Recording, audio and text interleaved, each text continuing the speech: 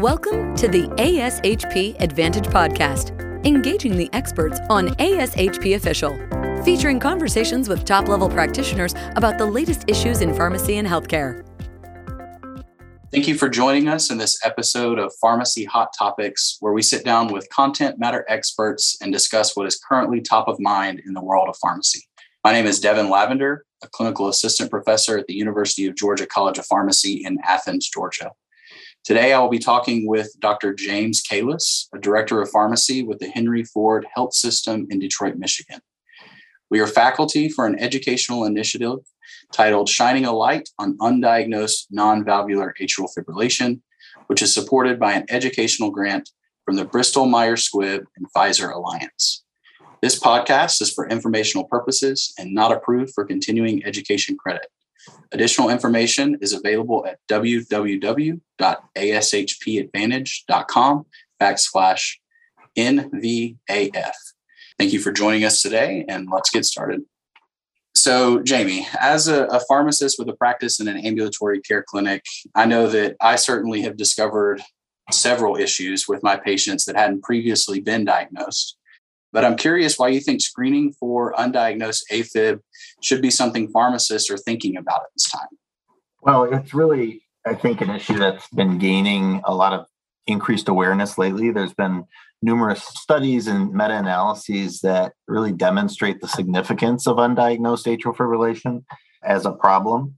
There's an international collaborative called the AF Screen International Collaboration that was really formed for the purpose of raising awareness around undiagnosed atrial fibrillation. And I think if you think about what's the consequence of undiagnosed atrial fibrillation, it's stroke. And stroke has pretty significant impacts on quality of life and functional ability of patients following a stroke. So if you can identify patients that maybe are at risk and theoretically do something about that, you're going to potentially improve patient outcomes pretty significantly. Some other factors, there's been big advances in technology. Sensors and things like that are inexpensive and readily available. And so we have technology today that from an arrhythmia monitoring standpoint didn't really even exist maybe 10, 15 years ago.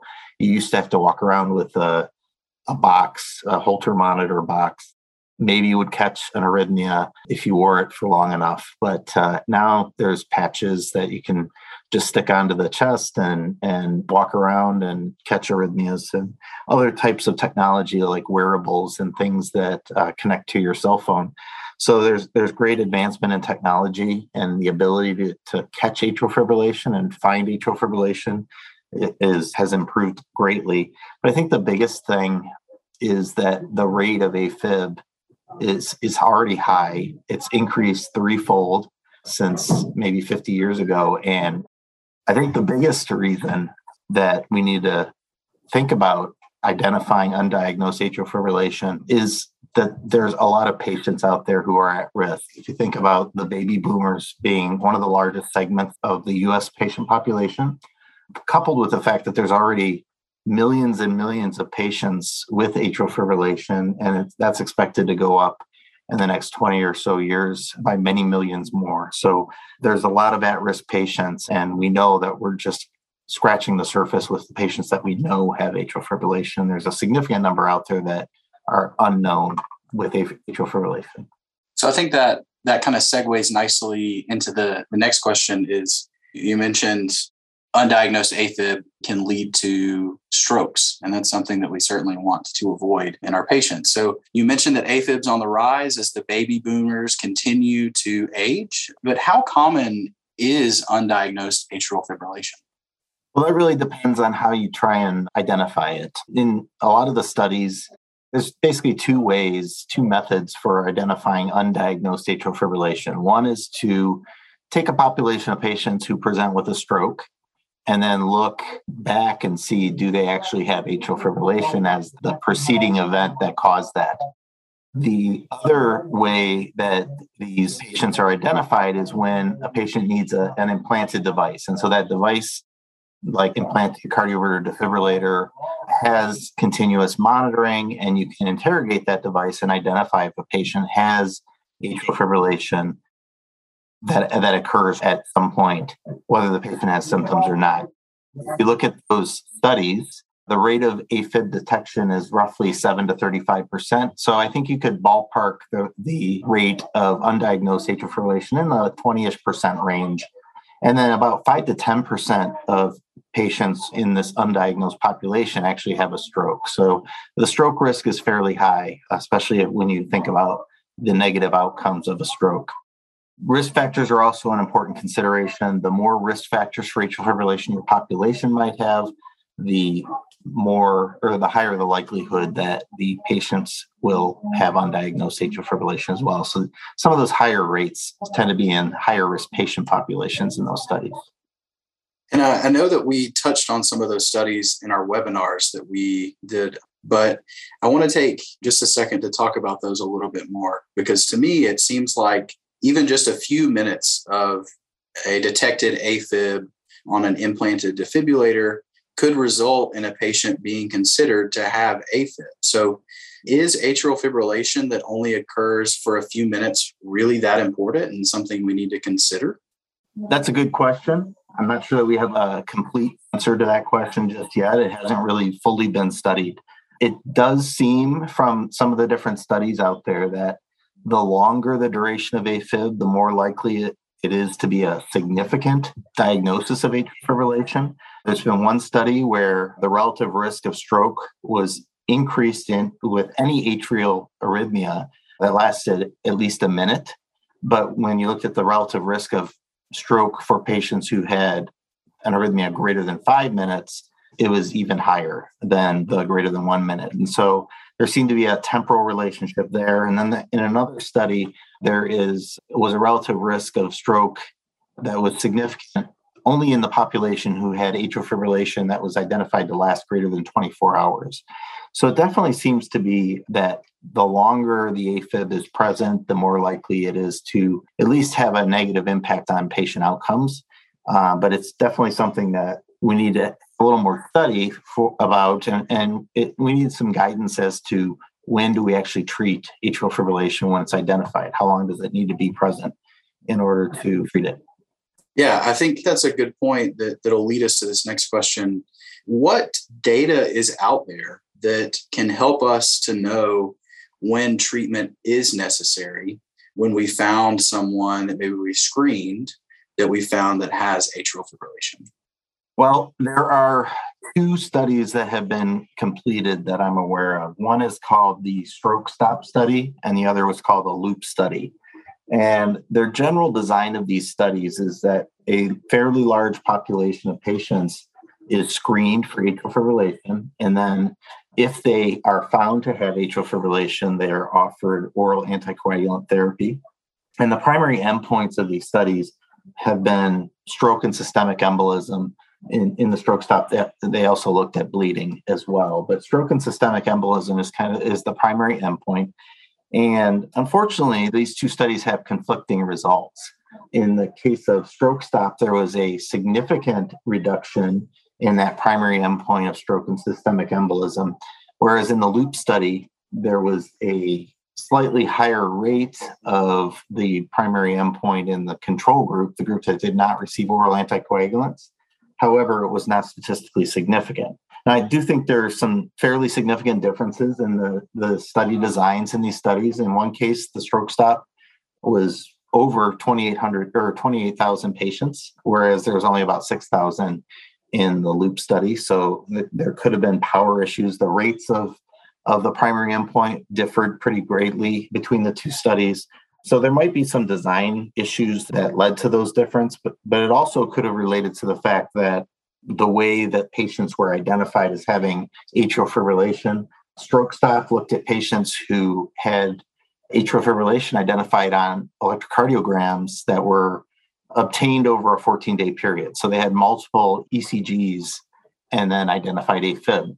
Whereas in the Loop study, they used one of those patch recorders, and any AFib greater than 6 seconds was counted as AFib. And so if you think about it, it may be that these Stroke Stop patients had more or longer duration AFib, and that's why you're able to catch it on an ECG, whereas the loop study patients maybe had a very short duration of AFib that counted as AFib, and perhaps that's a difference. But it's still certainly, I think, an open question about when it's appropriate to treat patients who have atrial fibrillation identified by screening. So what it sounds like to me is we need more information to really make a decision here. Is there anything that you're aware of that's in the pipeline? Are there any more studies that are being conducted looking into this issue? Yes, fortunately, there are several studies that are ongoing. Most are similar to the LOOP and the Stop Stroke study. The endpoint in all of these is stroke or stroke and systemic embolism, with the exception of a study called DAN-CAVAS, which has a primary endpoint of all-cause mortality. So that might be kind of interesting to see the results of. In all these different studies, there's a variety of different screening methods used. In some cases, it's a patch monitor. In some cases, it's a single lead or 3-lead ECG. Sometimes it's a device like a pacemaker or defibrillator or cardiac monitor. And so different methods of identifying atrial fibrillation. And then the largest of these studies is called the SAFER study. And this is going to include about 120,000 patients. So really a massive study for an atrial fibrillation trial. So that will be an interesting study to find as well when it becomes published. So I think collectively, a lot of these studies will help us to give us a lot more clarity around who to treat and when to treat and what type of screening identified AFib requires treatment. Yeah, so I think that kind of leads me to my next thought, thinking about as we're waiting on this data to come out from these studies, is it even recommended to screen patients for AFib? Well, it depends on where you look. If you look at the Australian guidelines or the European guidelines, there are pretty strong recommendations to screen patients over 65 years of age. I will say, as kind of a side note, that European patients have a pretty high rate of atrial fibrillation. It's very common in a European patient population, and that might be why there's a little bit of a difference. Because if you look at the U.S. preventive service recommendations, it's not recommended to routinely screen patients with atrial fibrillation, although it is recommended that you use clinical judgment, which to me means that you might consider in certain patients that you would deem pretty high risk to do some sort of screening process. I think if you are thinking about screening, you have to keep in mind that the yield in studies of screening is generally fairly low. Maybe 1% to 2% of patients that you screen will actually screen positive and end up having atrial fibrillation. And so if it's easy to incorporate in your practice, I think screening makes some sense. If it's difficult, though, because that low yield, it may not be a good thing to think about right now, at least.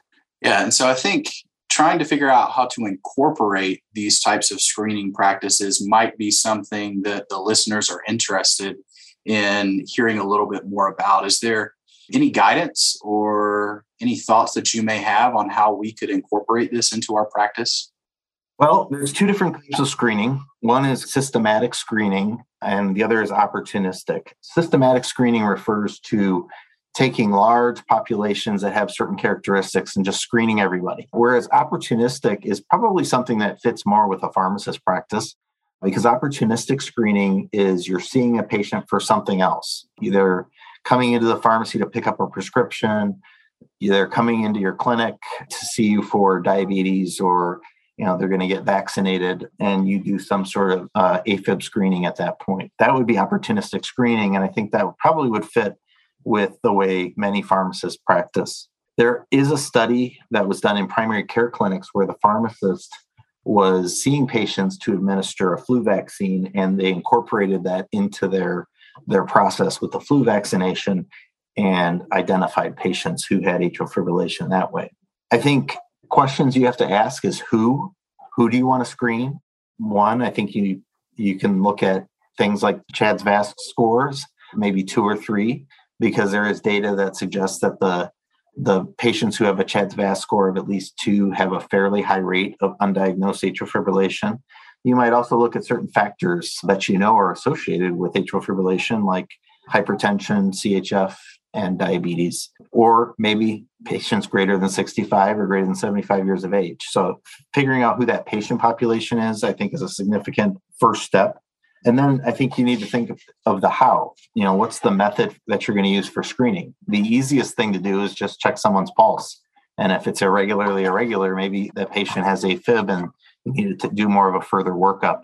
But pulse check by itself is actually prone to a lot of false positives and may not be the most effective by itself. There are some single lead ECG devices that are available, things that even connect to smartphones that are fairly inexpensive, easy to use, and maybe require a little bit of training, but not much. So those could be something that you incorporate into practice. And I actually did see a presentation about someone using one of those smartphone-based ECG devices within a pharmacy to help identify patients.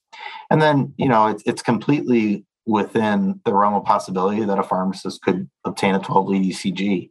If you have the equipment available, it's not that difficult to train someone how to do an ECG. And so that could be an option as well. The last thing I think you have to think about is how are you going to incorporate it into your patient flow when you're seeing a patient? How does it fit into your routine? And that's probably something that's very individual to the practice of the pharmacist. Yeah, I think those are all really great points. When I think about me personally, how would I fit this in? I think working the patient up, thinking through the risk factors, the CHA2DS2-VASc score, and using that as a main indicator for who I may or may not decide to screen. And then, maybe a pulse palpation. And if something doesn't feel quite right, maybe referral to a PCP in the clinic to give further evaluation. I like those ideas. Is there anything else that you think that as pharmacists we should take into account before we start screening our patients for AFib? Well, you kind of alluded to, I think, a really good point. And that is, you can't wake up tomorrow and say, I'm going to start screening my patients with for atrial fibrillation, because you might find somebody who has atrial fibrillation, and then what? And so I think you have to think about what's the next step. When you do find a patient who has atrial fibrillation, what can you do with that patient to make sure they get what they need?